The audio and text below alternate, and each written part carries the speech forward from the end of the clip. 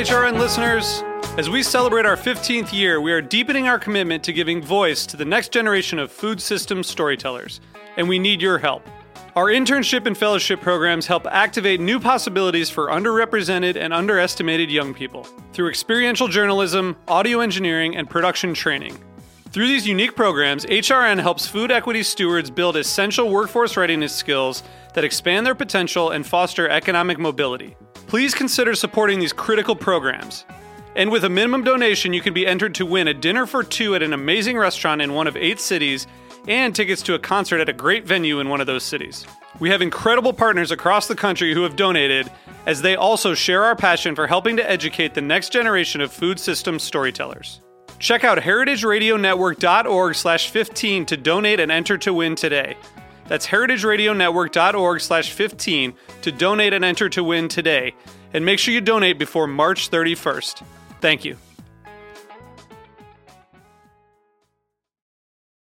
Today's program is brought to you by the International Culinary Center, offering courses that range from classic French techniques in culinary, pastry, and bread baking to Italian studies to management, from culinary technology to food writing, from cake making to wine tasting. For more information, visit culinarycenter.com. I'm Damon Bolte, host of The Speakeasy. You're listening to Heritage Radio Network, broadcasting live from Bushwick, Brooklyn. If you like this program, visit heritageradionetwork.org for thousands more.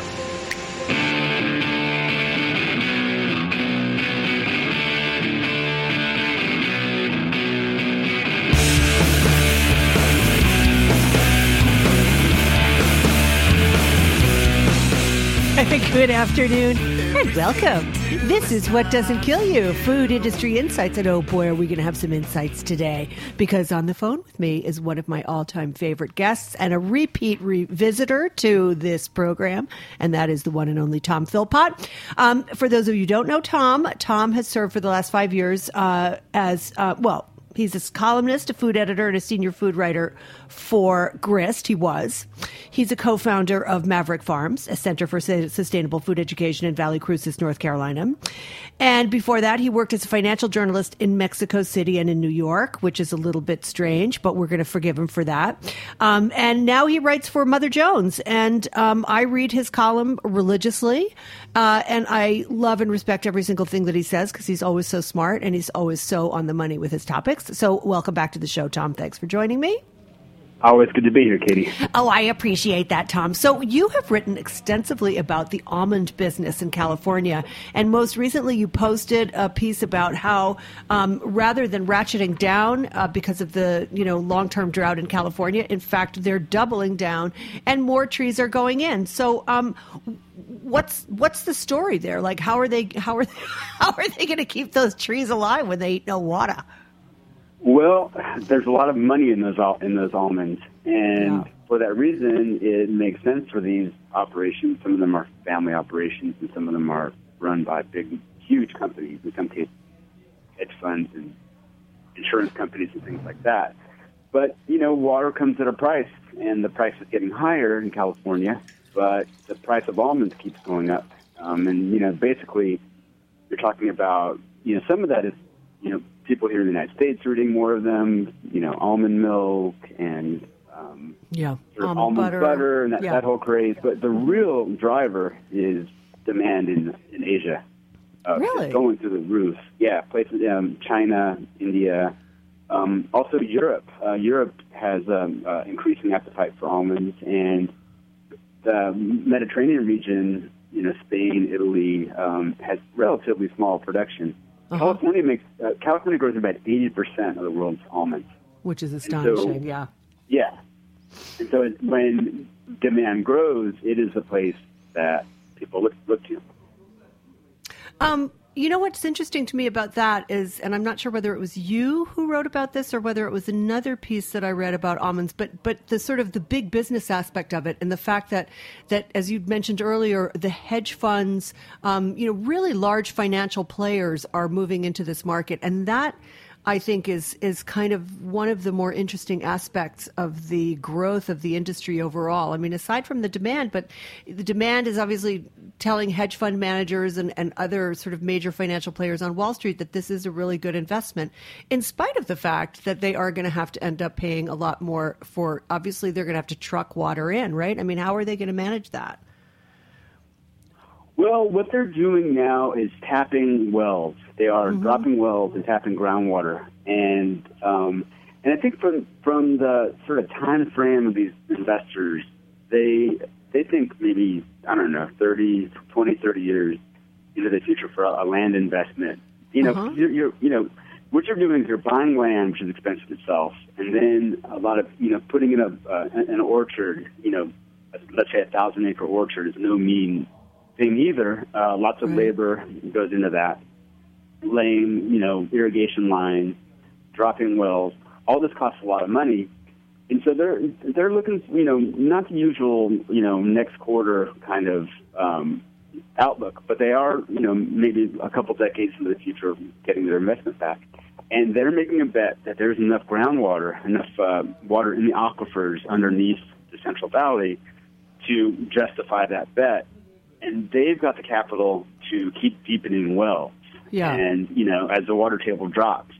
And that is where you start running into problems, because if I deepen my well and water a giant 1,000-acre or 2,000-acre or 3,000-acre almond or pistachio farm, you as my neighbor might not have the resources that I do to continue dropping your well low enough. And so you get, it's just basically this common resource that people with money are able to sort of grab just by being able to drop deeper and deeper wells. Well, that sort of leads me to my next question, because I think in California and probably in the rest of the country will soon follow, but there are very few regulations governing the use of that groundwater. Isn't that true?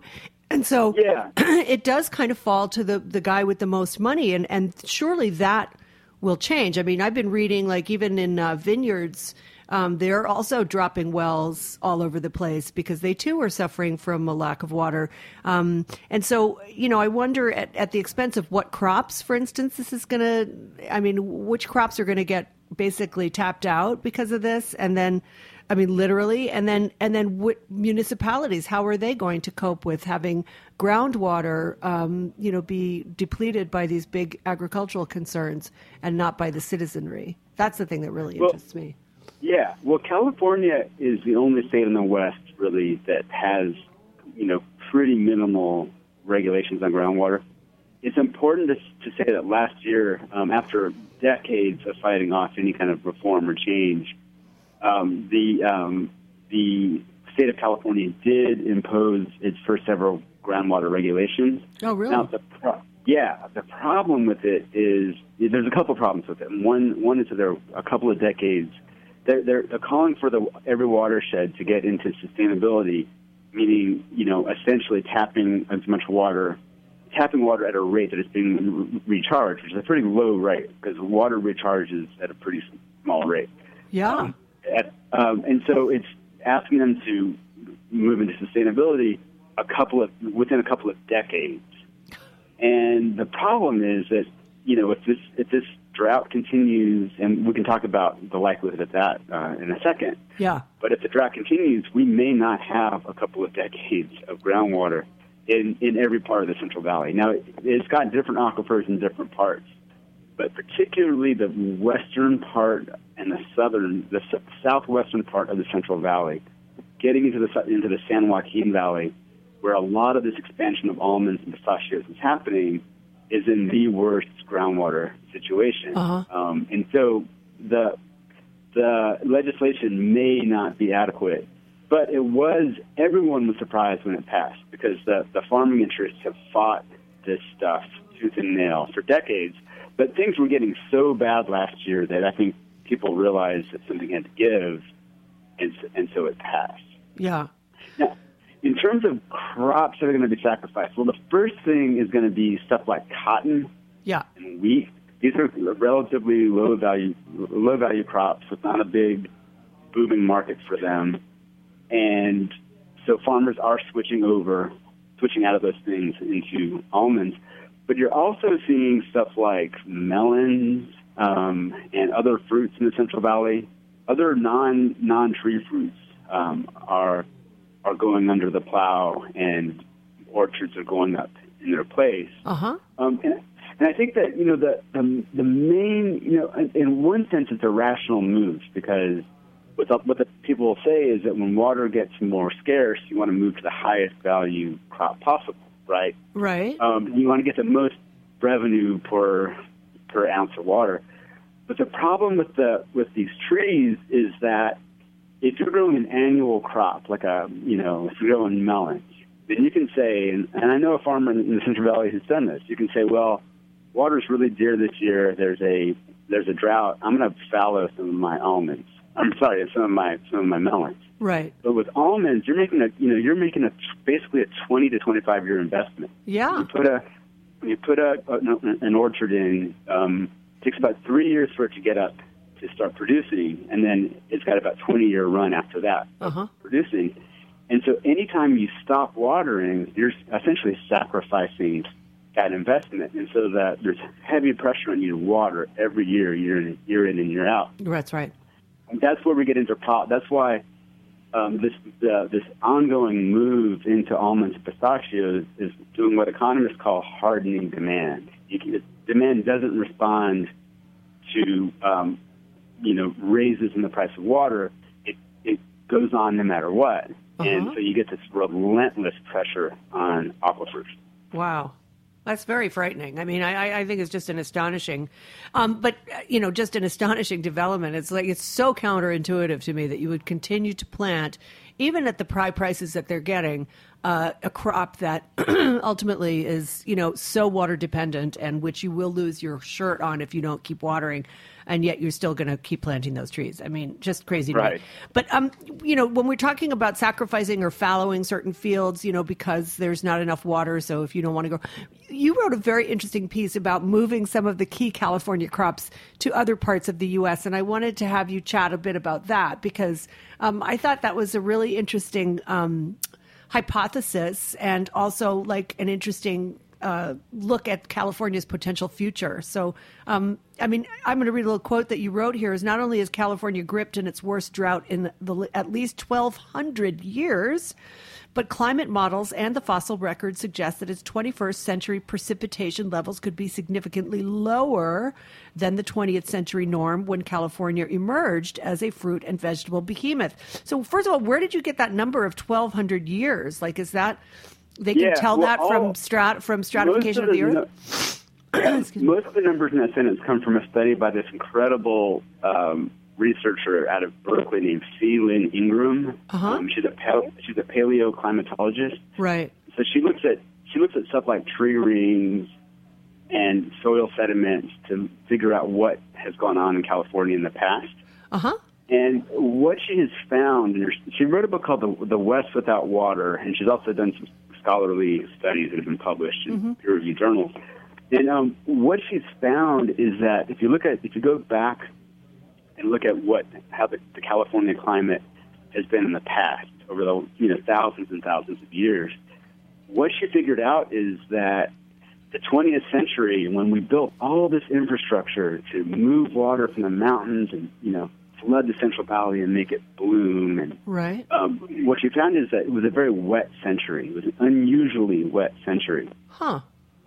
Just sort of randomly. And if it reverts to mean, so if it becomes just like another, like the average century, if we're reverting to mean right now, which there's a lot of evidence that, there's been less precipitation, even apart from this current drought, then she says we can expect about 15% less precipitation in California. Yowza. And this is without climate change. And so she's pretty sure that we're reverting to mean, that we're going back to a normal century. And then when you add climate change to it, what that does is that means that the mix of precipitation that we're getting is moving from less snow to more rain. And that's really bad news for California, because the way that the Central Valley works is that we've got these two massive projects, the State Project and the Central Valley Project, that move water from the Sierra Nevada mountains the snow gathers in those mountains. You get the snowpack, and then it melts in the spring. And these projects move that snow melt to these farms, and the whole thing is built on that snow melt. Yeah. But so you're talking about 85%, 15% less precipitation in general. And then when you move from snow to rain, it's less easy to capture. It runs off more easily. It's less useful to farmers. So those two things are telling us that, if she's right, that California can expect a lot less water, irrespective of this current drought. Even if we move out and get closer to normal snowpacks in the winter next year, we're still dealing with less overall resource. And a similar analysis, we get something like 2/3 of our winter vegetables from the Imperial Valley, way down in the south of California, along the Mexican border. Yeah, and that's based on the Colorado River, and it's got its own horrible set of problems. Yes. that I'm writing about right now. So that's winter vegetables, summer vegetables are both grown in California and coming into crisis. And so what I've said in a couple of different pieces is that it makes sense that California would be this agricultural behemoth. It's got this Mediterranean climate. It's got this irrigation infrastructure that's pretty amazing. It's got these deep aquifers in the Central Valley that are being tapped way too fast, but they still exist. So it makes sense, basically, it's summer year-round there, and so it makes sense that it would grow lots of food.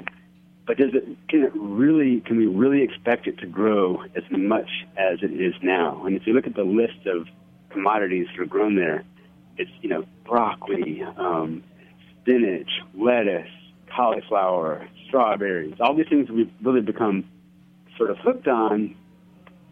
75, 85, 95% of them come from California. Yeah. So my modest proposal is that, I'm kind of looking now region by region and seeing that there's great potential to grow, not sort of take California off the map, off the food map, and disregard California, but just lessen the pressure on it by growing more food in the Midwest, where right now we're growing, almost 100% corn and soybeans, which is neat. Right. We could devote not all the acreage or a huge chunk of the acreage, but a small amount of acreage there devoted to fruits and vegetables could take a lot of pressure off California. I looked at cotton acres in the southeast, sort of the old king cotton country. Yeah. And, it's it's highly subsidized. It's, basically in the grip of herbicide resistance because it's all, Roundup Ready cotton, and they're having, the whole herbicide resistance weed problem started in the South, and it's raging there. It's still the worst place in the country for it. Wow. Why not break that cycle and take some of that land and put it into fruits and vegetables?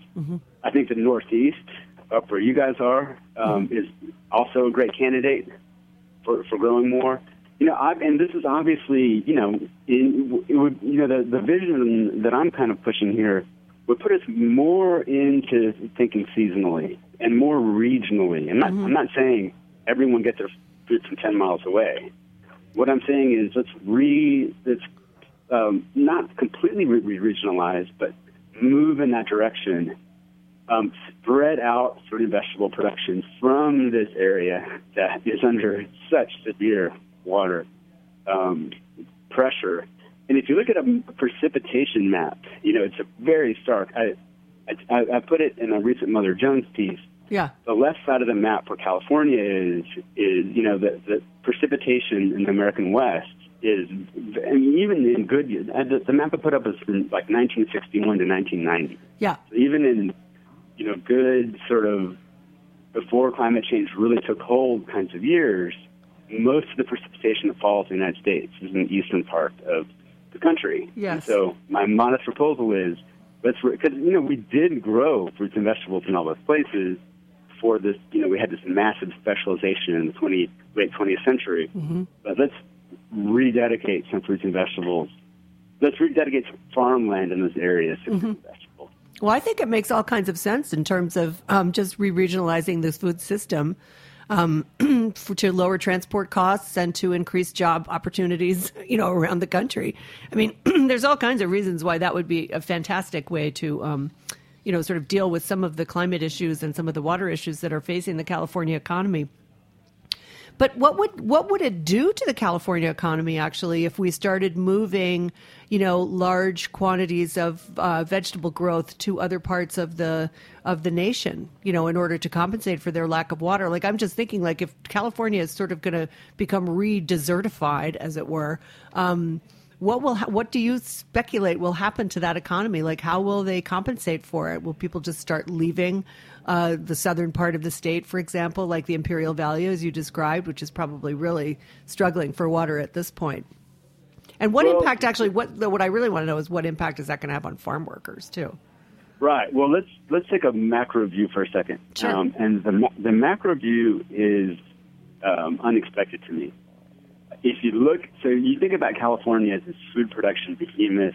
It's, by far the biggest actual food producer in the United States, taking aside the massive feed production that happens in the Midwest. Right. It grows a huge portion of our food. It's this export behemoth in terms of almonds, wine grapes. Yeah. All these things are exported. They bring all this money in. I think the number is the California food economy is something like $44 billion. Wow. A lot of money, right? Yeah. But if you look at the California GDP, it represents about 2%. The whole farming industry represents about 2%. Really? GDP. And what that's telling you is that things like high tech, Silicon Valley, things like entertainment and Hollywood, these things have gotten so massive and so profitable that they've dwarfed the farming economy in terms of overall output. Right. And so when you think about it like that, it's a bit of a blip in California, even though it takes 80% of the water resources. But, the other thing that I think is important to say is that, where I see it probably going is this, I don't see this almond expansion ending, and I see this massive continued move in the Central Valley into almonds. And I think, Imperial Valley is where we get our winter vegetables. There's a place called the Salinas Valley. There's all these valleys in California. Yeah. The Salinas one is on the coast, just south of San Francisco, and it's where it really is our salad basket. It's where we get most of our salad greens. It doesn't have a great water situation either. It's, rapidly pumping. It's groundwater aquifers. It doesn't have any access to any surface water, so it's completely dependent on groundwater. It doesn't. So what I see is these places kind of slowly ramping down as the rest of the country. That's kind of my best case scenario. Yeah. Now the farm worker question. We're already seeing in the Central Valley that when they fallow crops, it tends to be the more labor-intensive ones. Like, basically almonds are labor-intensive to plant them. Then after that, they're pretty capital-intensive. They've got these big machines that come through. I've seen it happen. That huge trucks come through and shake the trees. Yeah. And the almonds drop and they're captured, and one guy in a truck can do an incredible amount of work. Wow. So the labor-intensive hand-picked crops that tend to get fallowed, and so you're already seeing in California farm country lots of pain, lots of unemployment. People who are already low income are suffering, and I think that that is a trend that we can expect to continue. I also think that if this vision of de-Californifying fruit and vegetable production comes true, then you're going to see demand for farm labor in places like the Midwest, places like the South. So there's going to be a geographical shift in these things. And I think we can see that. I think it's a fair point to say that just as water has been this sort of invisible, we've come to expect all these, this bounty of California fruits and vegetables as if water were free, as if it were this, non-precious commodity. We sort of externalized the cost of water in a lot of ways. Very much so. All this stuff is subsidized, basically. Like these giant irrigation projects were built with government cash. The fact that there's no effective regulation on groundwater pumping is a kind of subsidy, I think. So we've externalized these costs. And farm labor, the cheapness of farm labor, the way farm labor is treated, the low pay, the long hours, the danger, these are also externalized costs in our food system. And I think that, what I hope is that this decalifornication process also includes an increase in the labor rate for farm workers and better working conditions, things like that. Yeah, well, let's hold that thought, and we're going to take a quick sponsor break here, Tom, and then we'll be right back to talk more about farm labor and labor practices in general and how that ties into immigration reform and why we're not getting any of that. So stay tuned, folks, for more with Tom Philpott. We'll be right back after this sponsor drop. And, more to come.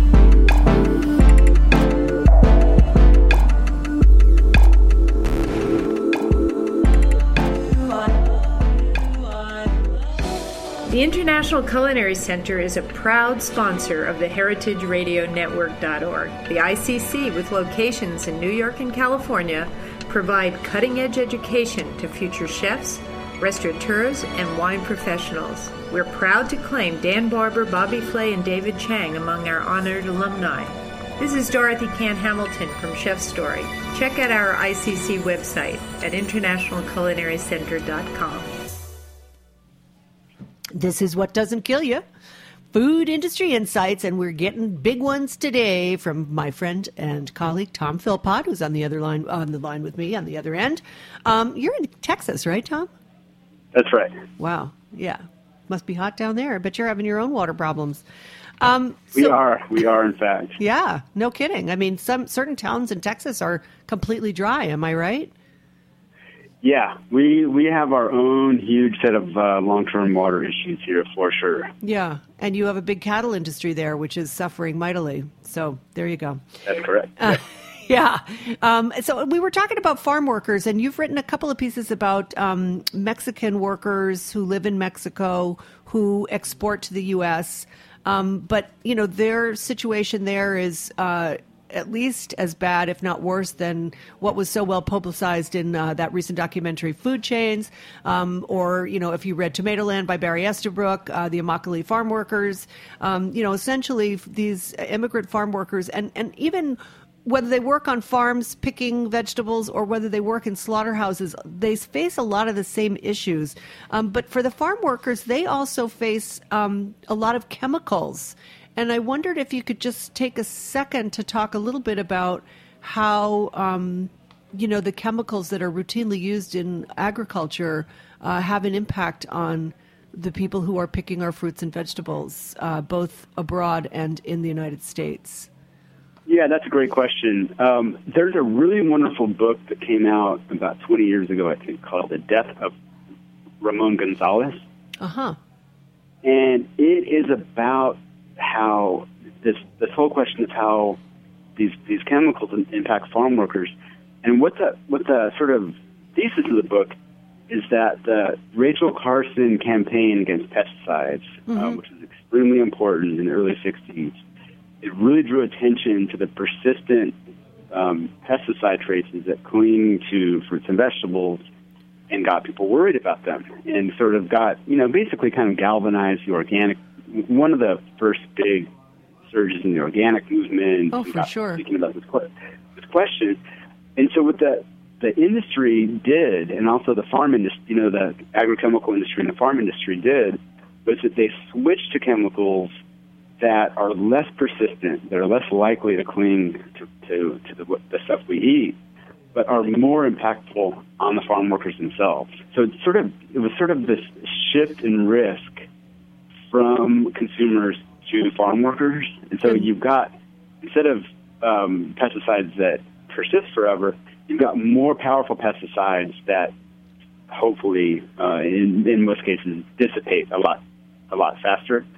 And so that really puts a burden on farm workers, and that's kind of where we are today with it. That it's true that there are problems with pesticide traces on fruits and vegetables and non-organic produce, and there's very little study on, sometimes I'll find like 5 or 6 different ones on an apple, and all of them under the EPA limit, but there's very little study on how they interact together and have maybe a synergistic or cocktail effect. Mm-hmm. And all that's bad, but compared to the burden placed on farm workers, it's pretty minimal. And I think that's another one of these externalities in the food system, is that there's this class of people who basically take the chemical brunt of this. And so you see things like, in North Carolina, fruit and vegetable fields 10 or 15 years ago, I think it was less than 10 years ago, there were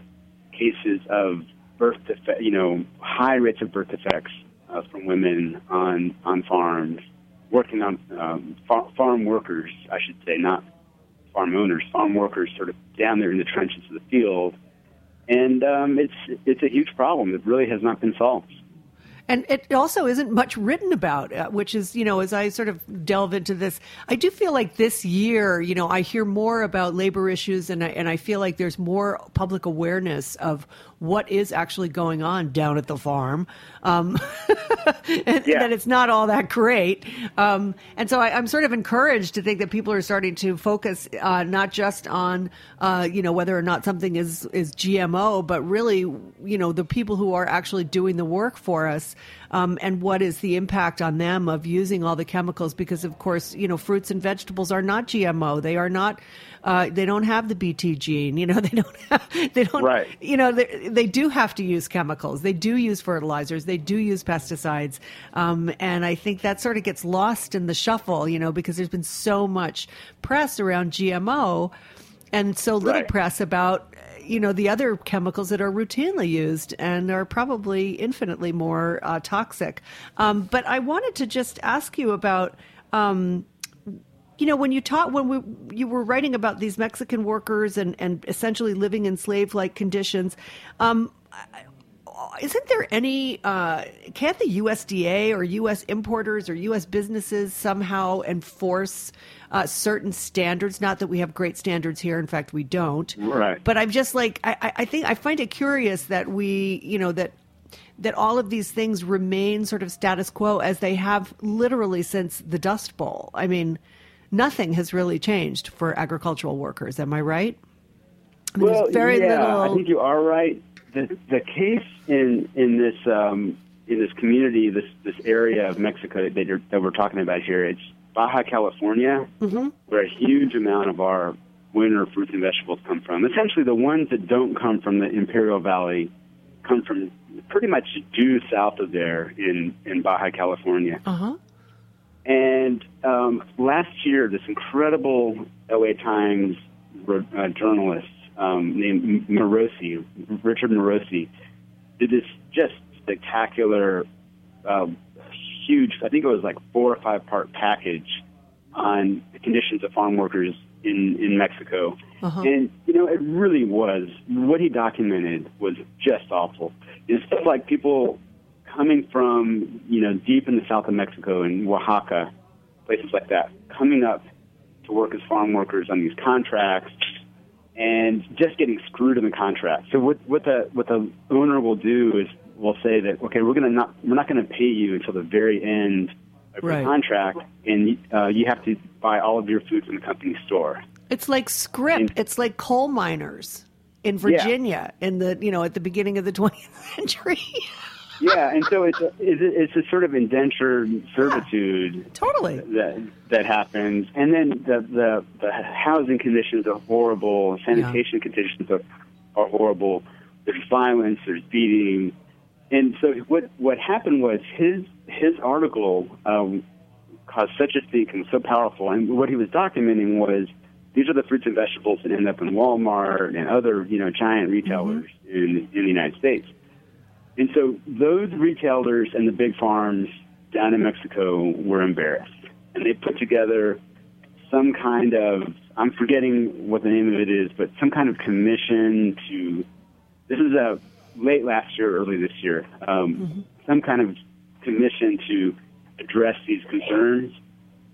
And, of course, the concerns continued despite the formation of a commission. Yeah, I've never noticed that a commission does much. Essentially a wildcat strike down in a community called San Quintin a couple of months ago. And it was kind of a spectacular event where the farm workers not only went on strike, but they blocked the road through which all the food comes up from Baja California, kind of in the northern part of Baja California, and just raised a big stink. And they, the way the unions work down there, they're really corrupt. So it was it was apart from the union, and they ended up going back to work. But the labor unrest down there continues, and I think it's a story that is worth following. Yeah, absolutely. And I certainly will continue to follow it, and I'm sure you're going to be writing more about that as well. The thing that I guess we only have about 5-10 minutes left, so I want to go into how, speaking of farm workers, speaking of slaughterhouse workers, meat processors, there's a lot of similarities. And, the recent books that have come out, The Chain, The Meat Racket, Barry Estabrook's great book, Pigtails, that we talked about last week here, they all describe labor issues that are really very similar in the sense that these undocumented workers are being exploited. They have no legal recourse. Unions don't really support them. Maybe they're afraid to join a union. Why is it that our government does not have any discretion over working conditions is it because they're undocumented? It's such a convoluted question. Or such a convoluted issue. It's like, why do these immigration issues continue to languish in Congress when, there are so many obvious exploitative stories about how these people are abused by either this meat processing industry or the farm industry, agricultural industry. What's the gridlock about? It comes down to power and influence. I think in the meat industry, if you look at the history of it, there was actually by mid-20th century, after the jungle and after the unionization process that happened in the early part of the 20th century, meatpacking workers made a living wage. Oh, yeah. It was a very good... They're essentially part of the manufacturing miracle, the post-war manufacturing miracle. Yeah. It was a good middle-class job, not too far off in terms of salary from the car industry. Very lucrative. These guys were making good money, no doubt. Yeah. Made this sort of, vibrant middle class was part of that. And in the economic crises of the 70s and 80s, the big companies were consolidating the industry. They simply did not want to pay those wages anymore, and so there was this massive union busting that went on. And Ted Genoway's book, The Chain, documents that. And so when the union busting succeeded, well, they needed non-union workers, and at the same time, there's this Mexican farm crisis that was happening simultaneously, and so you get this flood of workers coming up, fleeing their farm crisis, partly because of NAFTA, also because of domestic policies, and you get this massive influx of non-union workers, and that's sort of what happened. And also the jobs became less skilled. There was as automation and technology came into play, there were way fewer skilled sort of butcher jobs that is true. on these lines. Yeah, definitely You're sort true. of operating machines. And so, it went from a proper middle-class job to a job that pays about $10 an hour. That is also very dangerous. And without unions, there's no checks on, there's no one fighting back on safety issues. So, it's obviously a very dangerous job. And that fits into the profit model of these companies because their profit model is producing lots and lots of meat as cheaply as possible. And to do that, you need to hold costs down at every level, and this is a cost they've very successfully held down. In terms of, and so it's a kind of convenient situation for these companies because you get this, without immigration reform, with, this sort of right-wing nativist attack on, let's build a border wall and let's militarize the border and all this kind of stuff, you get this disenfranchised, these millions of disenfranchised people who can't vote, who are actually paying taxes, sales tax, Social Security. It gets paid by them, even if they're as an undocumented worker. They're paying huge amounts of taxes, but they're completely disenfranchised.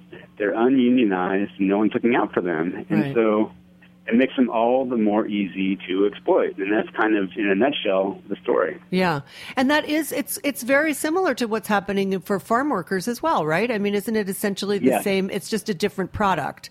But it is essentially the same business model, which is to round up, undocumented people who are trying to get ahead and send money home, undoubtedly, always, in fact. And then, there's this gridlock in Congress where, we don't want to change the status quo. We just want to shut the borders, but not until we've, managed to meet our quota in the slaughterhouse.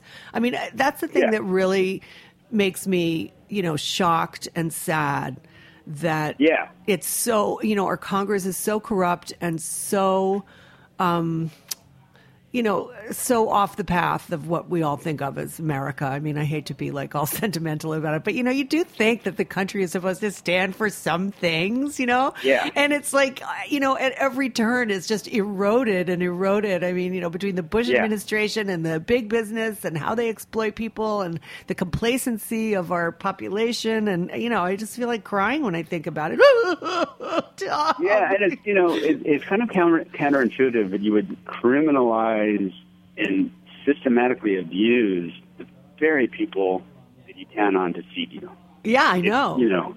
Yeah, because, massive. American workers don't want to go into a slaughterhouse now, not for $10 an hour when you can get hurt or repetitive injury, repetitive motion injuries. Sorry, I'm sticking over my words here, but I mean, exactly.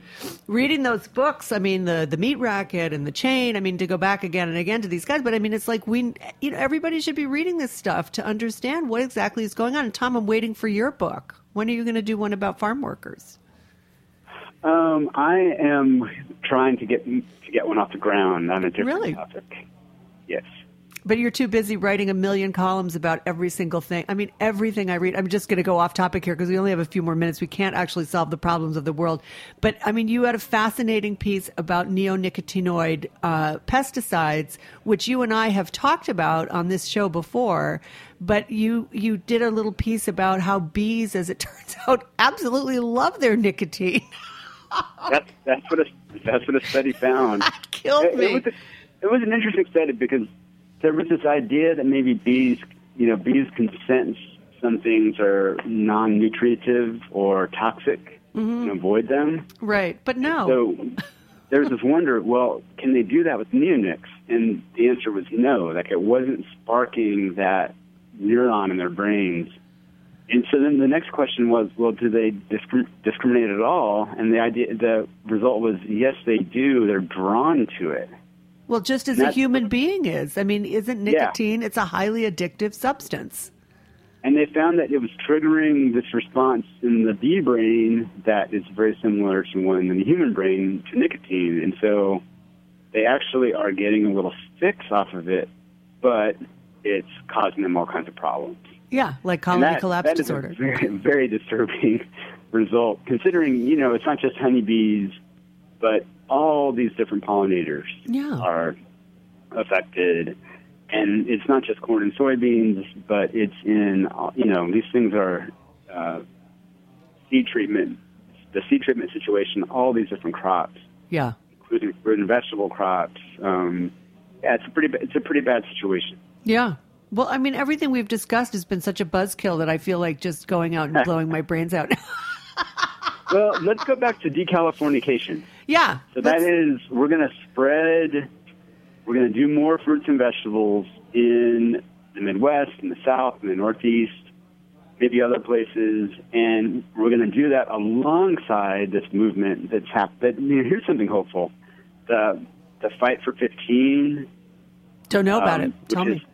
Fighting for higher wages for fast food workers. Yes. Stuff like this documentary you just mentioned that just won a James Beard Award. Yeah.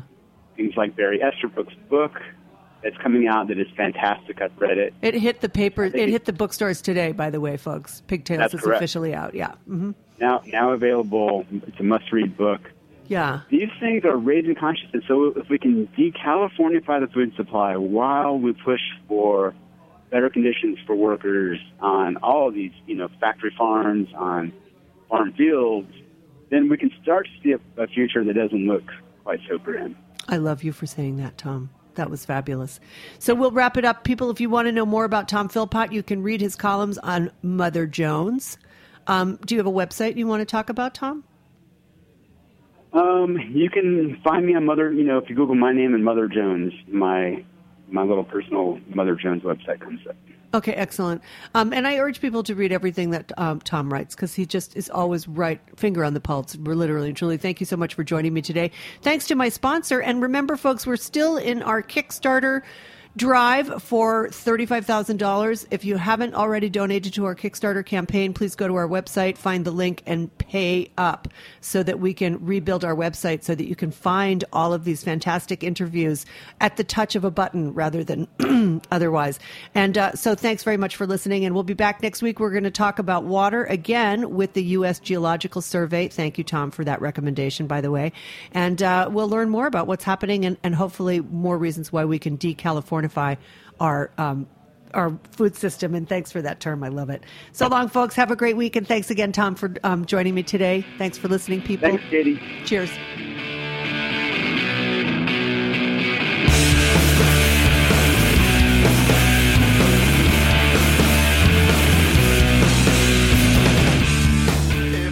Thanks for listening to this program on heritageradionetwork.org. You can find all of our archived programs on our website or as podcasts in the iTunes Store by searching Heritage Radio Network. You can like us on Facebook and follow us on Twitter at heritage_radio. You can email us with questions anytime at info@heritageradionetwork.org. Heritage Radio Network is a 501c3 nonprofit. To donate and become a member, visit our website today. Thanks for listening.